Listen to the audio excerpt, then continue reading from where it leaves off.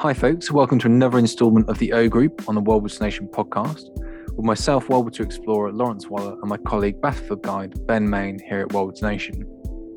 Today in this episode it's the conclusion of our conversation with Charlie Walker and Neil Jones, discussing the projects to restore C-47 Night Fright to her original wartime glory and get her back where she belongs, flying in the skies above Britain and Europe once more.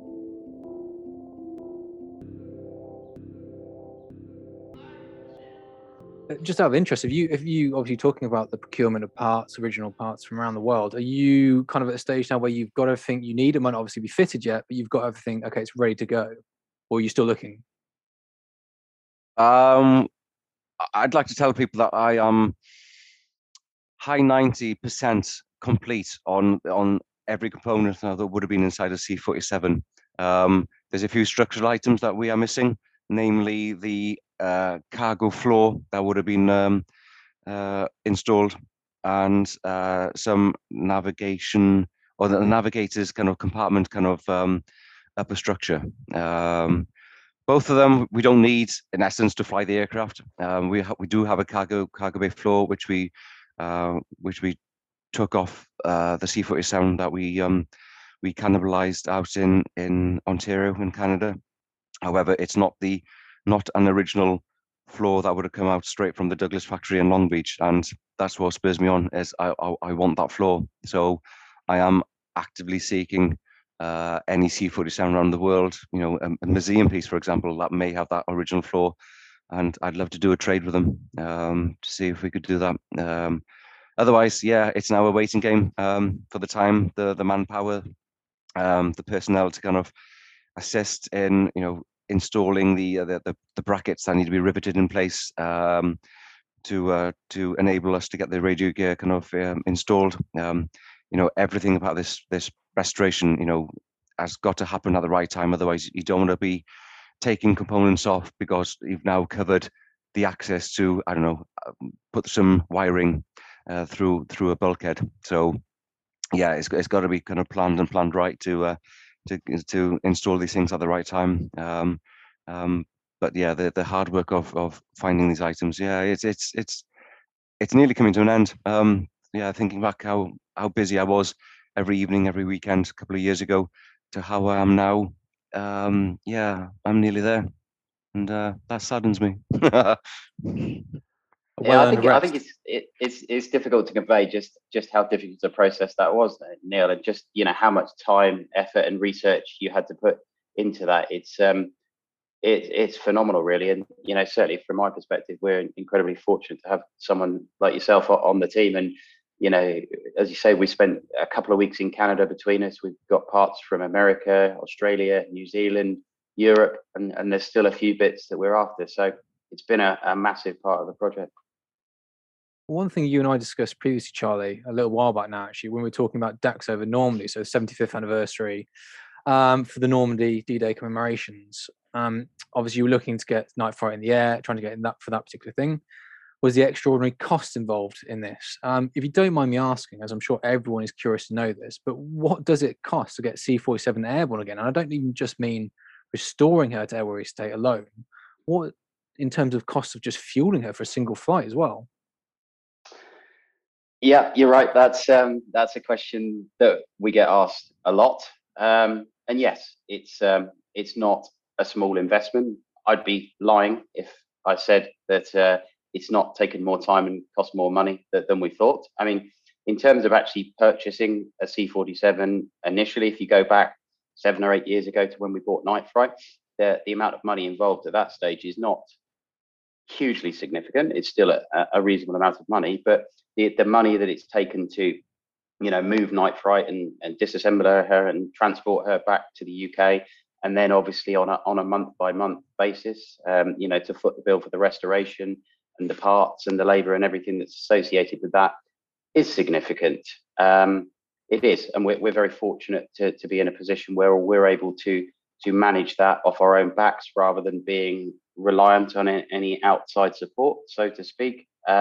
So we are very fortunate, but yes, it is significant. It's a 7-figure sum, that's for sure. That's without wishing to sound like a politician, that's probably as in depth as I want to go on that one. But I think we're probably comforted by the fact that anything World War II and period and historical is going up significantly, not just in value, but in interest. A Knight Fright is a project and something that will never be for sale. But I think it's comforting to know that in the back of your head. But yeah, you're right. It's a significant investment, not just in money, but just in time, resources, and everything else.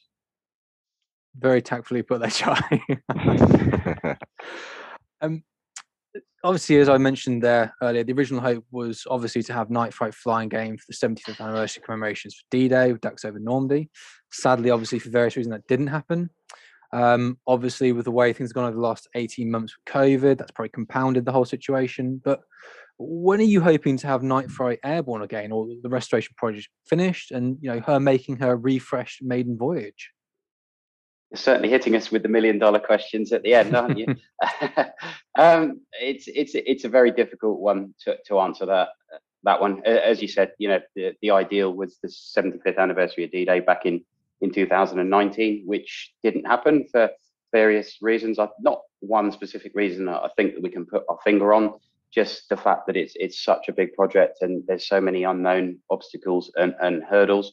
And that's probably still the case now, to be honest. We sort of backed things off a little bit after having missed that deadline because we didn't have a specific time frame in mind. So we just sort of reassessed, broke it down into sections and chunks, and decided what direction we were going to take. And then, as you say, along came something called COVID, which certainly hasn't helped anyone, let alone a restoration project where you've got teams of people looking to stay on location for a couple of weeks at a time. And obviously all that kind of things not been possible.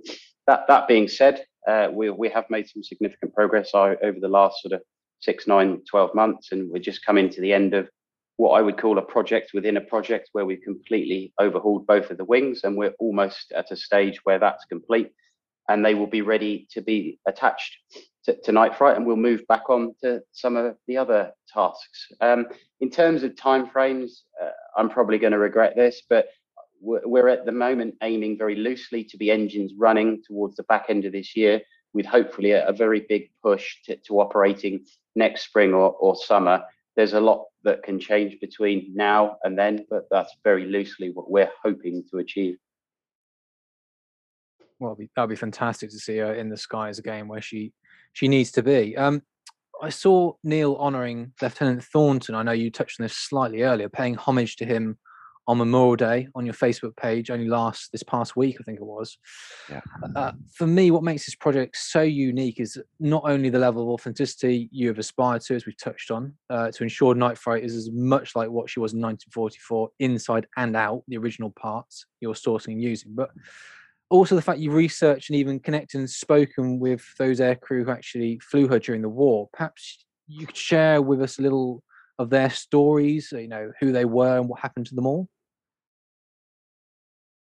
Well, Charlie, you've been fortunate enough to have a quick phone call with both pilot and co-pilot of Knight Fright, which is something I haven't. I've never had any conversation with any of the kind of original crew of Knight Fright, but my greater kind of passion has always been the history of 9th Troop Carrier Command, who were operating C-47s and gliders in England during the war. So I've been fortunate enough to travel to the States to meet a number of pilots, radio operators, crew chiefs. Luckily, a Pathfinder pilot who also happened to be in the same squadron as Knight Fright at the start of the forming of the 436.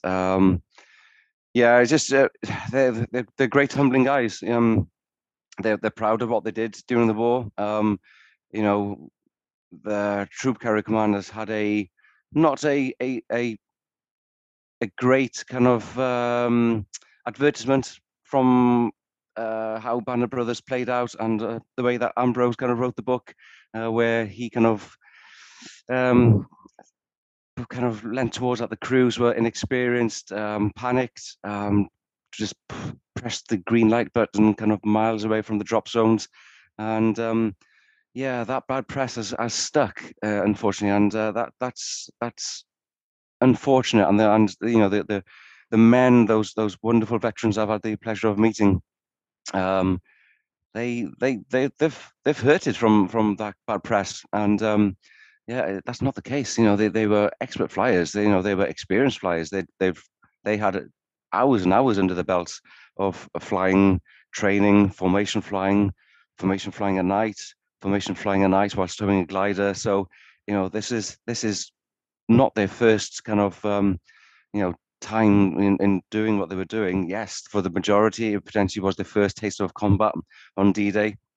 Um, but the bad press that they had, yeah, just wasn't right, and that's one thing that they were very keen to kind of stipulate to me, that you know they did the job, and they were proud of doing the job, and you know they got upset in various guises of, you know, watching through their windows of their you know their squadron mates going down in flames. You know, all it took was one round going through the fuel tanks of a C-47 to set it alight, and yeah, to watch somebody that they kind of were billeted in potentially in the bunker next to them going down in flames, just as played on their minds for the rest of their lives.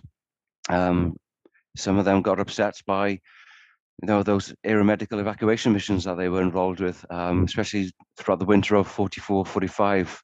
Um, one pilot told me he was in the 42nd Troop Carrier Group. He was pulling out injured personnel from the 17th Airborne who were rushed into Battle of the Bulge, um, and they were being brought back out with, you know, frostbite. I know, with missing toes, you know, blackened hands, and yeah, he got really upset by that. So yeah, these men are special, as are all of our wonderful World War II veterans.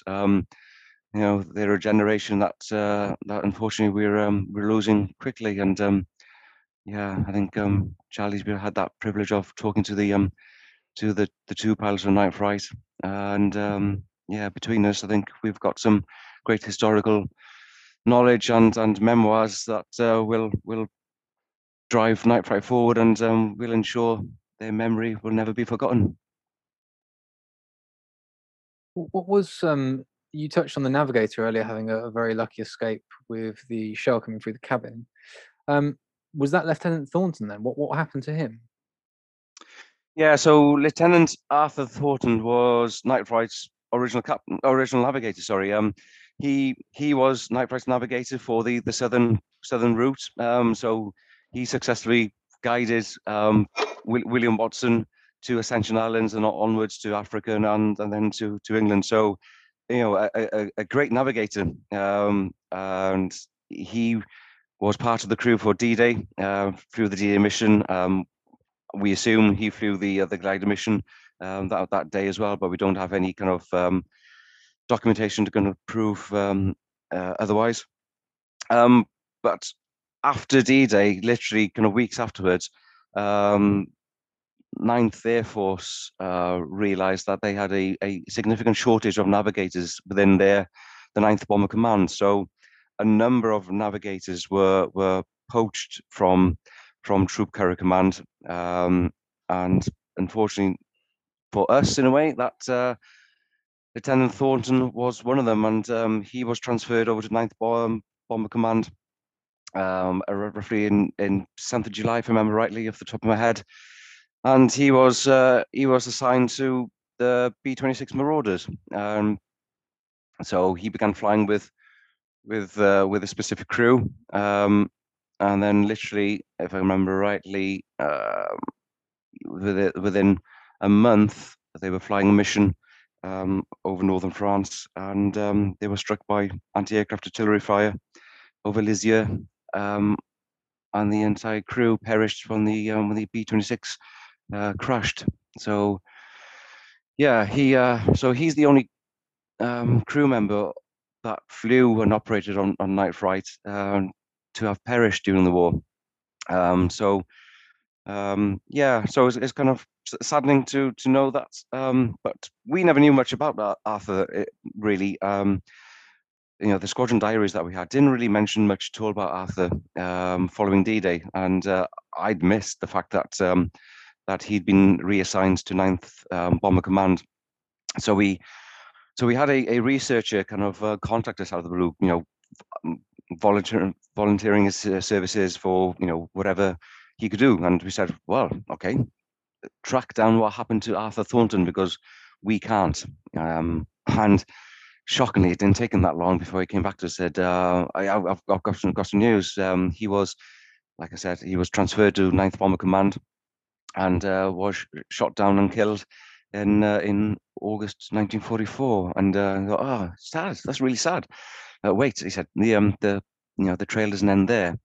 He's got a son. Wow, fantastic. He lives in Scotland. And amazing. Scotland. Why Scotland? He made contact with the son, and he gave us the contact details. And of course, I phoned him straight away. And lo and behold, he was named Arthur as well. He was named after his father. And what had happened was, as soon as Arthur had and the 79th Troop Carrier Squadron had moved from Bottisford to Membry in 3rd of March 44, he met with a captain in the ATS, and her job was to staff personnel in sourcing fresh produce from the local farms around Membry to provide the mess with fresh produce. So Arthur and her, hit it off pretty well by the sounds of it, and literally by I think it was April 1944, they were married. Now, I don't think Arthur really, well, I might actually have to do the calculation to find out, but potentially whether the very speedy wedding was because Elizabeth was pregnant at the time. I don't know. However, they were married in April 44, and unfortunately, they only had 3 months together before, obviously, Arthur perished over in northern France. But so Elizabeth kind of went back to a Scottish family, and Arthur was born, and has stayed in Scotland ever since. Luckily, Arthur came down to meet up with us at Membry, and then also to Coventry, and I have a great photograph of Arthur sitting in the navigator's compartment where his father would have flown on D-Day. So the 101st Airborne historian Mark Bando calls such a thing synchronicity, and I think that's definitely a good word to describe the connection we've made with Arthur. And we'll always remember his father, Second Lieutenant Arthur Thornton, as the only Night Flight crew member to perish during the war. What a moving and poignant story, and you say a lovely way to commemorate his memory by bringing those guys, or bringing his son to see where his father would have sat. That is quite impressive. Yeah, he was moved. He was moved, especially when we sat him in that seat and explained kind of the role of a navigator, and and obviously we bigged it up. The navigator had a very important role, and each one of those crew members had a small portion of the success of D-Day. But we made sure that Arthur Jr. understood that his father played a significant role on D-Day. Another thing that I know the likes of Joe, Alex, and myself find so fascinating, fantastic, and I guess different about this restoration project is that once Night Fright is back to an airworthy state again, is that she'll be returning home to the original airfield from which she and her crew operated from during the war. We've touched on it a little bit, but perhaps you can tell us a bit about these exciting plans for RAF Membry, as well as a little bit about the history of the place as well during the Second World War. Yeah, certainly. I'll jump in there a little bit. So yeah, you're absolutely right. We've got some significant plans for Membry once the restoration is complete. I mean, the way we're sort of viewing it at the moment, or certainly the way we did view it at the start, is that phase one is to get the restoration complete and get Night Fright flying, and phase two is what happens at Membry with the runway, the hangar, and the museum, and the plans we've got there. But I guess that sort of phase one and phase two have kind of almost bumped into each other because the restoration has taken longer than expected. So Yeah, very, very recently, actually, we gained the planning permission at Membury to erect the hangar and the museum that we're looking to put in place there. So actually, we've got some exciting discussions and meetings and all sorts of stuff going on around that at the moment. Just what the makeup of that museum is going to be, who's going to be involved, how we're going to curate it, et cetera, really. So I think as far as we believe, Night Fright will be the only C-47 to return and operate from her original wartime base. Certainly, I think that's our understanding. So, that is pretty cool and pretty significant. And I guess, we need to sit down and decide how that's going to work long term, whether we're going to operate Night Fright from Membury year round, or whether she will just operate there from periods during the summer. We'll have to see how that shapes up. There's a few things to be decided around that, but I mean the whole premise really is, as I alluded to earlier, to just pay tribute to Troop Carrier Command and the sacrifices that those guys made for our freedom. Sort of tell the story of Membury and the C-47 and the 436 Troop Carrier Group. So, the museum will very much focus around Troop Carrier Command.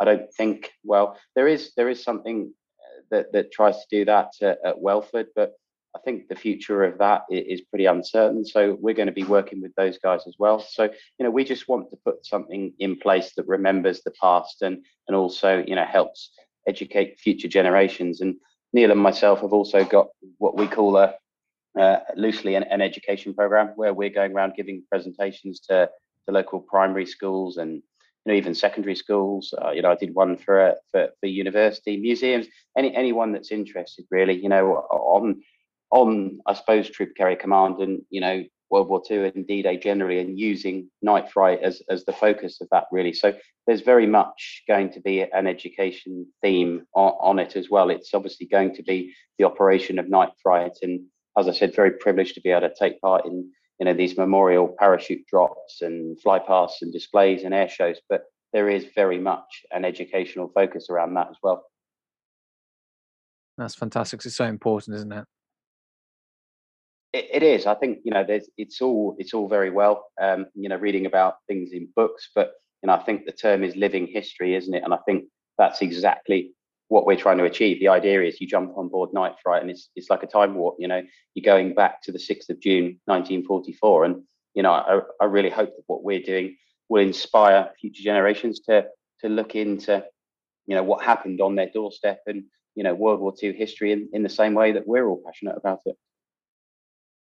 Now, let's turn to the journey. It must have been an incredible journey doing this restoration project. Not that you're finished yet, obviously, but what's been the biggest highs and lows of this experience so far for both of you?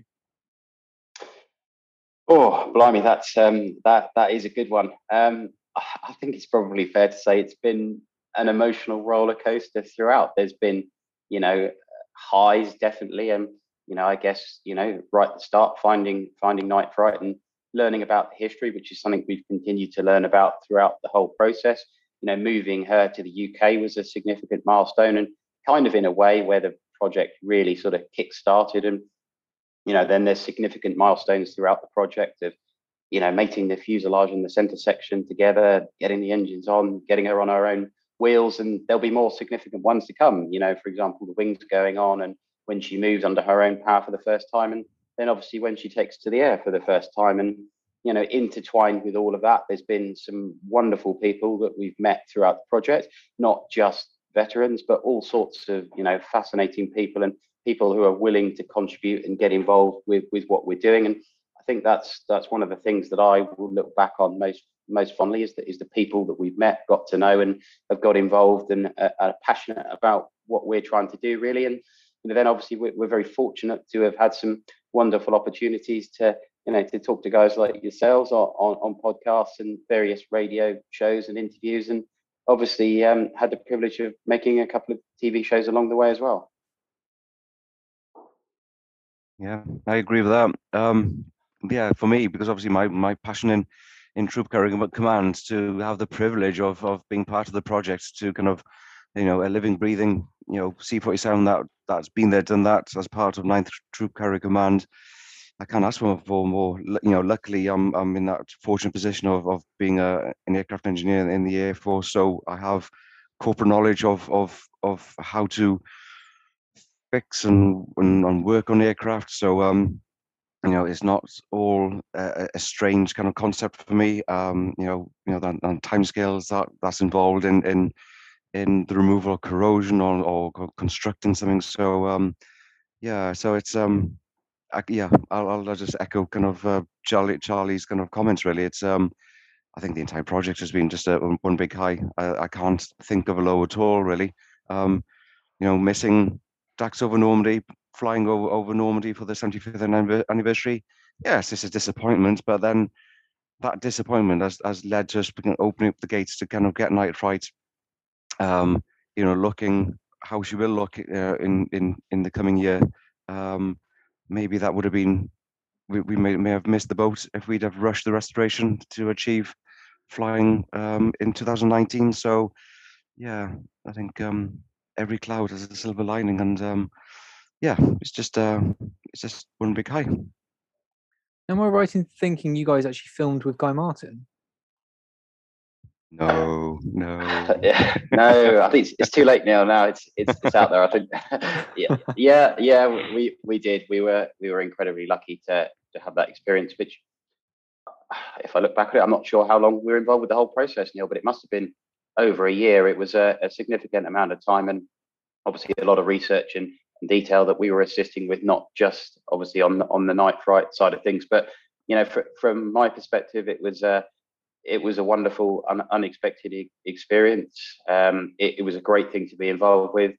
Guy Martin was absolutely fantastic. He's, exactly, what you see is what you get. He's no different, behind the camera as he is off camera.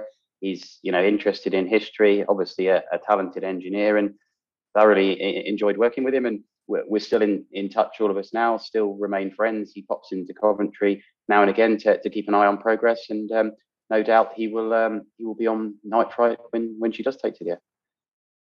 I think you kind of hit the nail on the head there, Charlie. You both touched on it a little bit. Is the connections and incredible community and passion that these sort of projects and that history generates. And I found that doing Wellwoods Nation is the connections you make along the way are just fantastic. Yeah, absolutely. Yeah, as you say, you make friends for life, and that's definitely one of the best things about the whole project. Is the people we've met and been involved with, and the people we continue to meet. And I'm sure that will only grow as we operate Night Fright going forward. I'm sure that community is just going to get bigger. But yeah, we're part of some wonderful groups. I think the DC3 community is a particularly special one, and we're now involved with guys in America. We've joined the what's called the D-Day Squadron, or the DC3 Society. So I think we're the only operator in Europe to be part of that at the moment. So we're sort of broadening our horizons with the community. We did a live broadcast with those guys, and we're getting involved with some of the maintenance and historical stuff they're doing. And we're also in touch with Night Fright's modern day squadron, which is the 436 Operations Group based out of Dover Air Force Base in Delaware. They're exceptionally keen on what we're doing, and we've done a number of presentations for those guys, and we're regularly in touch. So yeah, just a huge community. Well, Charlie, Neil, I really appreciate you guys coming on. It's been absolutely absorbing, and really enjoyed learning more about Night Fright, and can't wait to see you back in the air sometime soon. You're very welcome. It's great to chat to you again, Lawrence, and we look forward to seeing you at Coventry again soon. Thanks for listening. We hope you found it of interest. If you enjoyed this episode, please do feel free to subscribe to the podcast or leave a review. We hugely appreciate your support. We should be sharing more information about various things mentioned in this episode of the O Group on our social media channels. You can find this info and drop us a message with any questions by following us on Twitter, Facebook, and YouTube at Wellwoods Nation, and also Instagram at Wellwoods Nation HQ. Obviously, also a big thank you to Charlie and Neil for taking the time to chat with us about this fascinating topic. Part 2 of our conversation with George Bearfield about his grandfather's experiences during Operation Foursquare will be out very shortly.